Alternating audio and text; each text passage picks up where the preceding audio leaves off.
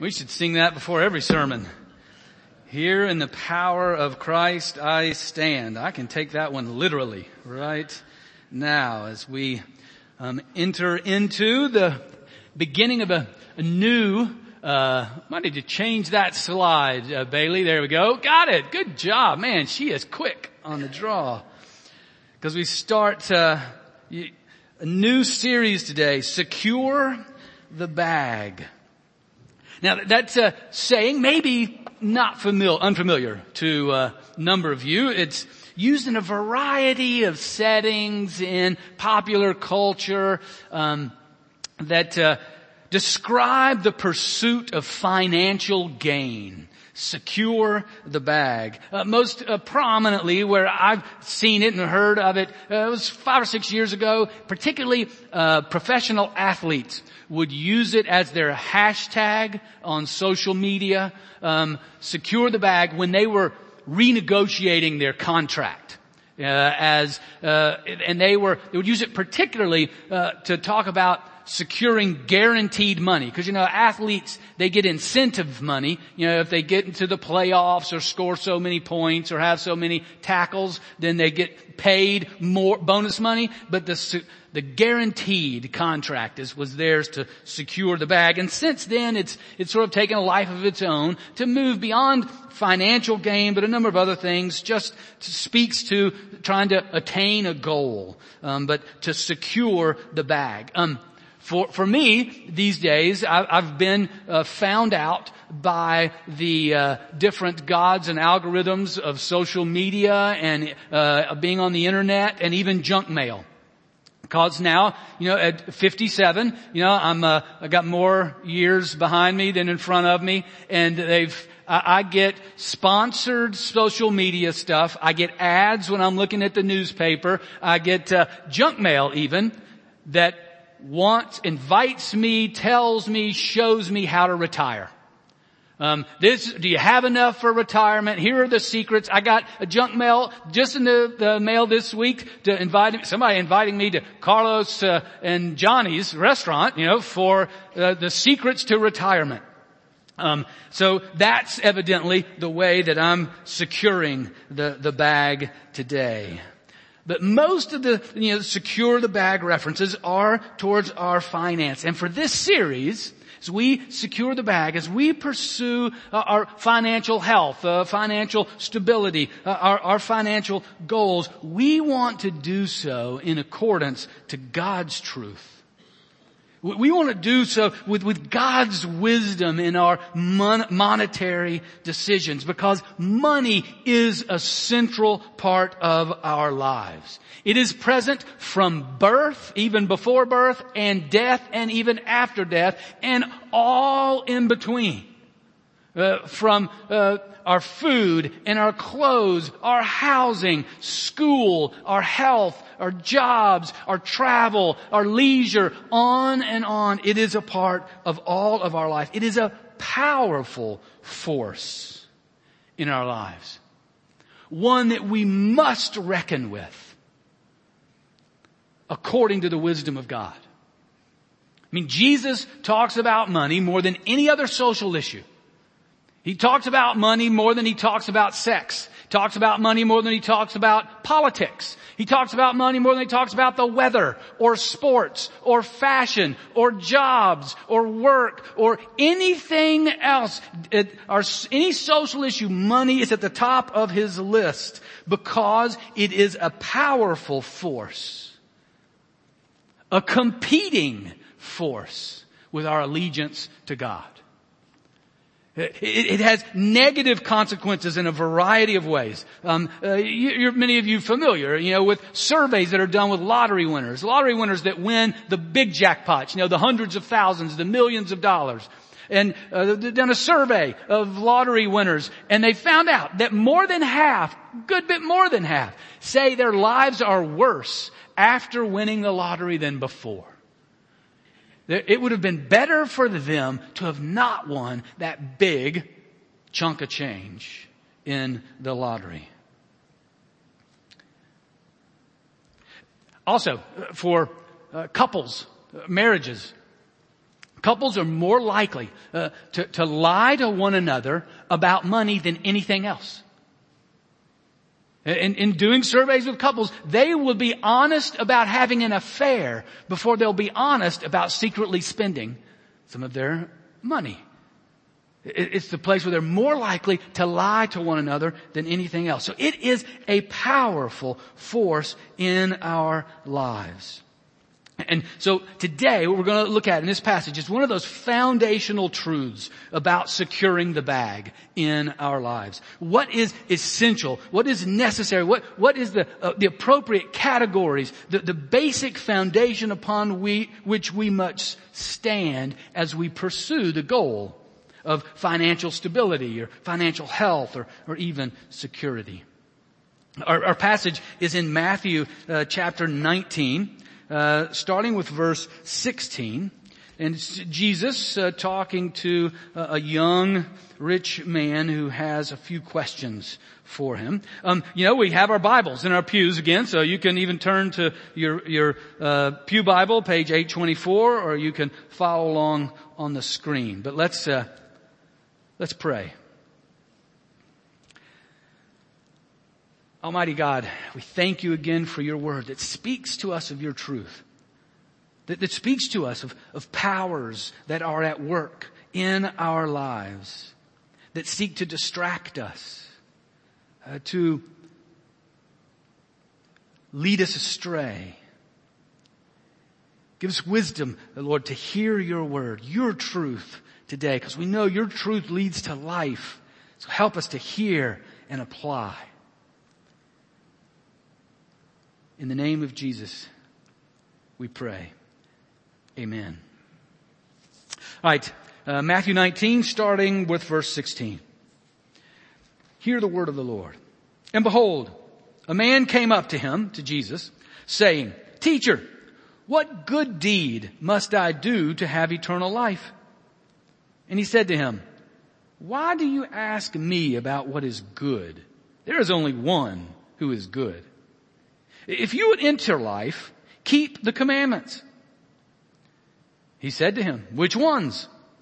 And Jesus said, You shall not murder, you shall not commit adultery, you shall not steal, you shall not bear false witness. Honor your father and mother, and you shall love your neighbor as yourself. The young man said to him, All these I have kept. What do I still lack? Jesus said to him, If you would be perfect, go, sell what you possess, give to the poor, and you will have treasure in heaven. And come follow me. When the young man heard this, he went away sorrowful, for he had great possessions.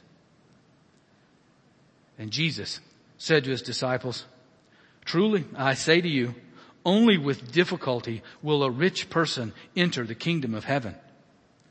Again, I tell you, it is easier for a camel to go through the eye of a needle than for a rich person to enter the kingdom of God. When the disciples heard this, they were greatly astonished, saying, Who then can be saved? But Jesus looked at them and said, With man, this is impossible, but with God all things are possible. Then Peter said in reply, See, we have left everything and followed you. What then will we have? Jesus said to them, Truly I say to you, in the new world, when the Son of Man will sit on his glorious throne, you who have followed me will also sit on 12 thrones, judging the 12 tribes of Israel. And everyone who has left houses or brothers or sisters or father or mother or children or lands for my name's sake will receive 100-fold and will inherit eternal life. But many who are first will be last, and the last first. Now, as we look at this passage, we see the insidious power that money can have in our lives. Because the pursuit of money can lead us to spiritual bankruptcy. Money and God compete in our soul. They compete for our allegiance. And we cannot downplay that competition.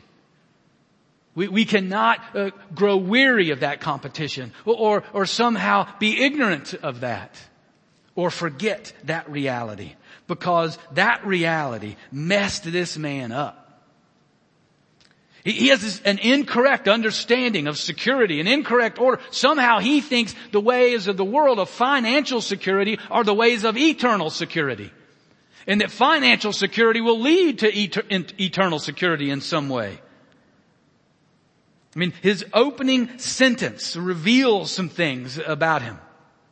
You know, he comes to Jesus. Jesus, what good deed must I do to have eternal life? Now, first off, the first thing to look at is he's saying, how do I have it? How do I possess it? He's using language there that would be very common in the marketplace. I pay money and then I possess it. That's how I have it. So this is how he's coming to Jesus here. But he thinks he's going to come make some kind of contribution of some kind, maybe even a sacrificial one, but he's going to do something, maybe with his possessions, maybe with his life, and by doing that, he's now then going to get his ticket, for eternal life. But that is not how God's kingdom works. And somehow he thinks he's capable of good deeds. What good deed can I do? So he thinks it's possible for him to do that. And Jesus responds to him and he corrects that first. He goes, do you really know what good means? Not exactly what he said, but that's what he's getting at. Do you understand there is none who is good but God alone? In other words, you're not. You're not capable of any good deed. We're not capable of any good deed. I mean, so this man, he needed a total reboot. He needed to turn everything off and start it back up because what he had loaded into his understanding of the way the world works was wrong. It was off kilter. And Jesus sets him on that direction here. He gives him a little correction and a little redirection here. He goes, first, he uses the language, no, you enter eternal life. You don't possess it. Not something you obtain that you own. You enter into it. You live eternal life. And the way you live into eternal life, I mean, it's a journey. It's not a destination. That's why, as we'll see later on, Jesus says, follow me. It's a journey with him. And it's a journey of learning to obey him. I mean, this charge, this command to him, it's not an offshoot. It's not a trick on Jesus' part. I mean, remember that what we're about as followers of Jesus is obeying Jesus. That's the Great Commission. Go be baptizing them in the name of the Father, Son, and Holy Spirit and teaching them to obey everything that I've taught you. So that is a good thing. Jesus' command here is he's teaching him, go obey me. That is entering into eternal life. And he uses the 10 Commandments, 5 through 9. It's interesting here that he doesn't quote 10, which is don't covet. That's a whole nother thing to consider, but he doesn't use that. But he does say, love your neighbor as yourself. Well, that's a demanding, radical command. That means I care as much about what you have in your refrigerator as I do in mine. I care as much about what's in your bag as I do in mine. And that's a lifelong journey to truly pursue and obey, to love you as much as I love myself. So Jesus does want us to obey him. This is a good correction to cheap grace. The thought, well, I just believe Jesus, I raise my hand, I sign that, I've done the right thing, so now I go do what I want. No. Jesus invites us to follow him, to a life of learning to obey him. And that's what the church is here for, is to help us, to be that support group, that challenging group, that encouragement to help us to follow, to obey Jesus. That's what he wants us to do. But so Jesus gives them the commands. And what I'd love to know here is what's going on in this guy's mind in his response. Because then he responds, okay, I've done that. I've done those things. And we don't get these kind of details in the text. There's just it's not there. What's going on in his mind? What's going on in Jesus' mind when he says that to Jesus? Because I know what goes on in my mind. It's sort of like, whoa, what? What's this guy thinking? I've done that. But let's give him the benefit of the doubt. Let's say that he is a moral, upright citizen, that he is a great businessman and he has done really good things and he's showing up there now thinking somehow he's gonna make a deal with God. See, the point here is that he just has the wrong idea of how money and God relate. He doesn't see the competition that goes on in our souls. Yeah, on another setting, Jesus said, that you can't serve God and money. You can't put yourself in the place where you're serving both of those together because they compete. Only one can be the one that you serve. In a sense, we have to choose which bag we're going to secure first and foremost with the very purpose and essence of our life. And what Jesus reveals to this man is that he has made money more important than God. Or maybe even made money equal to God. Either way, it's idolatry. Either way, it leads him away from God instead of towards God. But Jesus continues. He hears him. He doesn't laugh in his face or anything. He says, okay, you've done that. And I'm even anticipating, this is just my sense, that Jesus, he's positive. He's excited here. Okay, you've obeyed the commands. All right, well then this is what you want to be perfect, right? You want to be mature. That's what the word also can be translated. Then here's what you go do now. Go sell all your possessions, give it to the poor, and you'll have treasures in heaven. You'll have a bag full in heaven, and then come follow me. And I think one of the things that he's saying then, because then if you go do that, if you empty your earthly bag of all that stuff, then your bag will be empty so you can fill it with me. You can follow after me now. So I think he may even have that sense of excitement here. But here is one of the scariest passages in the Bible. And this is a scary thing. This is a shocker. Because Jesus, the Lord of the universe, the Savior, the Messiah, the Anointed One, has invited this man to follow him. And he says no.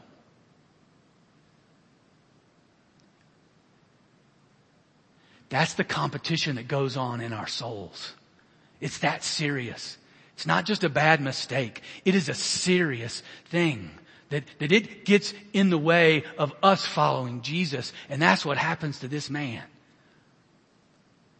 And there's plenty of times when Jesus asks others to follow him and they leave the stuff. The disciples, they leave the boats, they leave the nets, they leave their parents, they leave their homeland, and they follow Jesus. Jesus tells him, all right, take your bag, empty it, give it to the poor, and then come follow me. And he turns and walks the other way.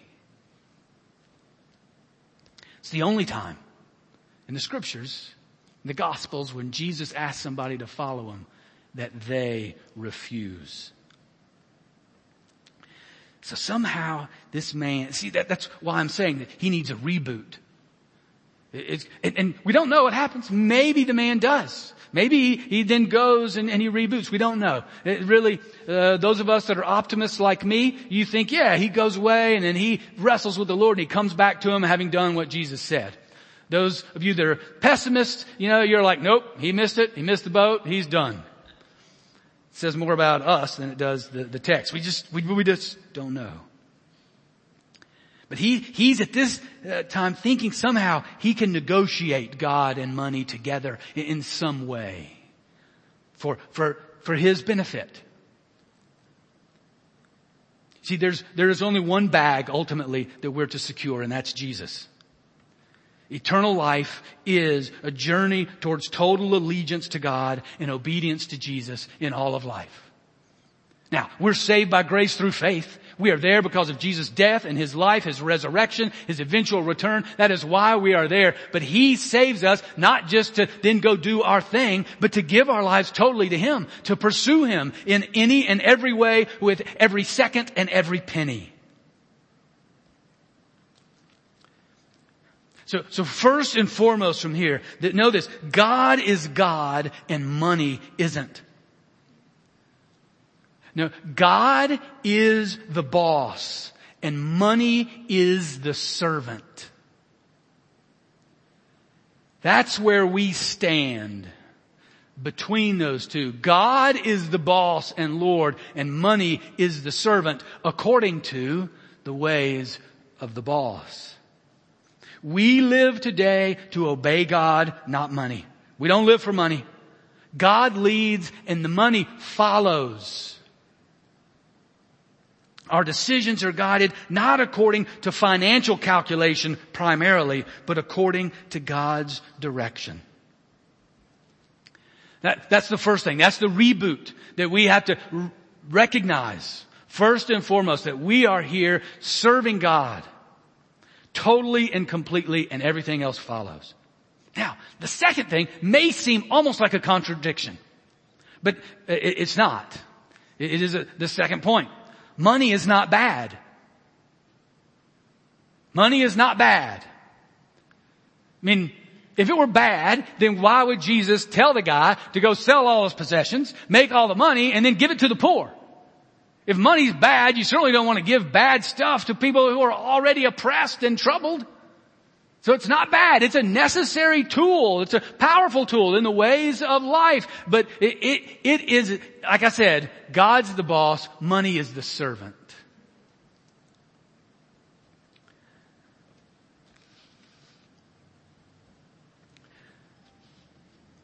As we, and remember, Apostle Paul told Timothy in his letter to Timothy that it's the love of money that is the root of all kinds of evil.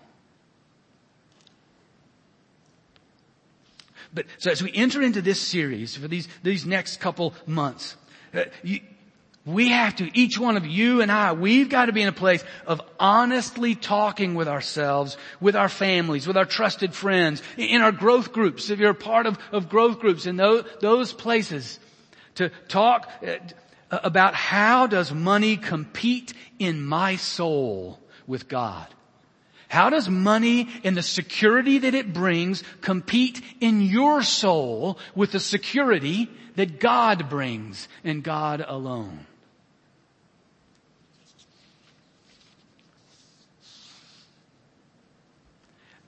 In what ways are we like this man? Somehow trying to negotiate with God and have a little bit of God or a lot of God or a good bit of God and a little bit of money. How are we trying to negotiate with God instead of saying it's all yours? And I want to use it according to your wisdom and guidelines.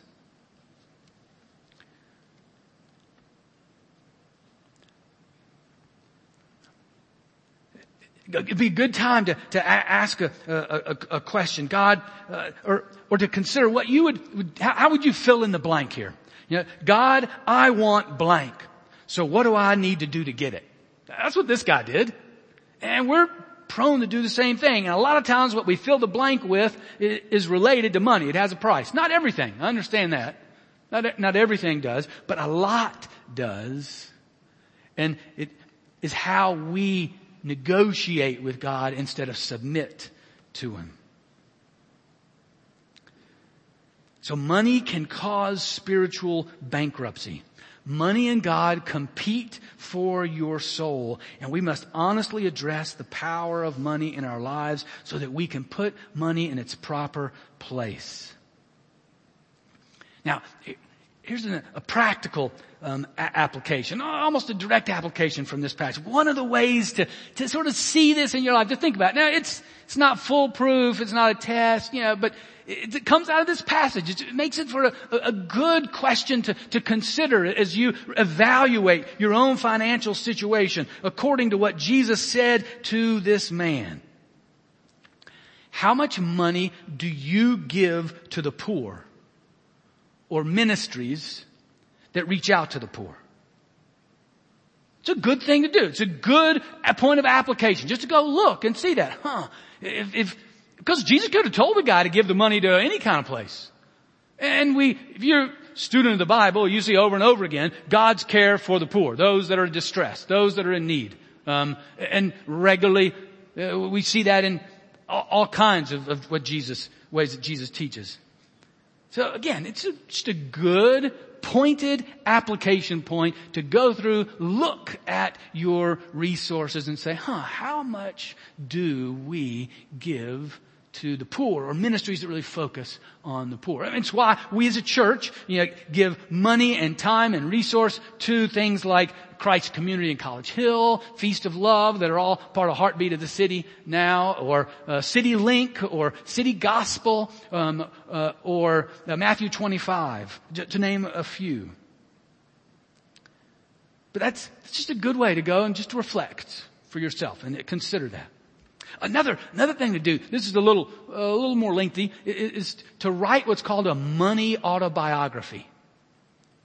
And it's a whole list of questions. You can go to the Faith and Money Network online. Or I tell you what, if you get the emails that we send, I'm going to send out an email Monday or Tuesday of this week, and it'll have a link on it to a couple websites that give you some questions, ways to unpack that, of exploring, to writing just a money autobiography, which helps you. It's a great resource that helps me to see, how much of what I think about money is because of the Smith family traditions versus Jesus' teaching. How much is it because of American values versus kingdom values? And where do they come from? It was really a very good exercise. So that's another thing, but I'll send that to you this week.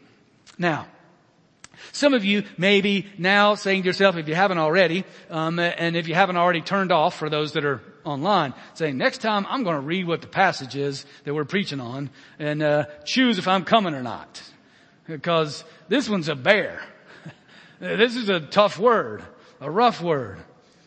And you're right. It is. Jesus agrees with you. And so do the disciples. So you're in a good spot.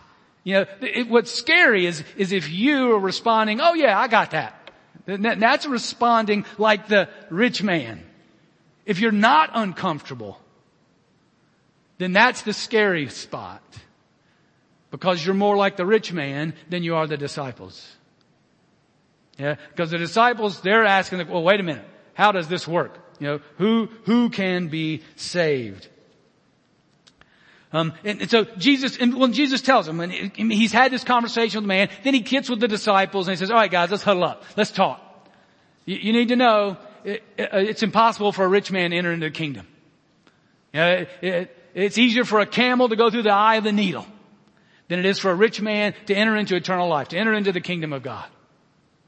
And what's funny is to look back over history at the different interpretations of that camel through the eye of a needle. And maybe you've heard, some of them. It's like, well, it really just means it's really hard, or it's something to do with really, the camel was the name of some kind of really thick thread that made it difficult, or that there was a gate in some city called the Eye of the Needle, and a camel could go through it if the camel got on his knees. Well, all that's false. None of that is found in history. You can actually find a couple hundred years ago where those interpretations started to come up. Because people try, we gotta soften this in some way. But they're not true. What Jesus is saying, it's impossible. And then the disciples, you hear them say, well, then who can be saved? And then Jesus responds, this is the good news here. This is the good, with men it's impossible. With God everything is possible. Praise the Lord. We can be, not only are we made right with God to walk with God in eternal life through the life, death, resurrection of Jesus, that we look forward to His return, but His Spirit is at work in you and me, changing us, transforming us, changing our allegiance from the things of this world so that we are walking and obeying and growing closer and closer and falling deeper in love with Jesus, our Savior and Lord. God's Spirit does that in us. That's what makes this possible. That's why this is a hopeful series. Okay, God, we know this isn't in our ability to do. You've made that clear. Now, are we going to grow in this way? How are you going to make us fall deeper in love with you and obey you more and enjoy you more and use the resource that you have entrusted to us as servants to your kingdom. It's possible with God. God's got this.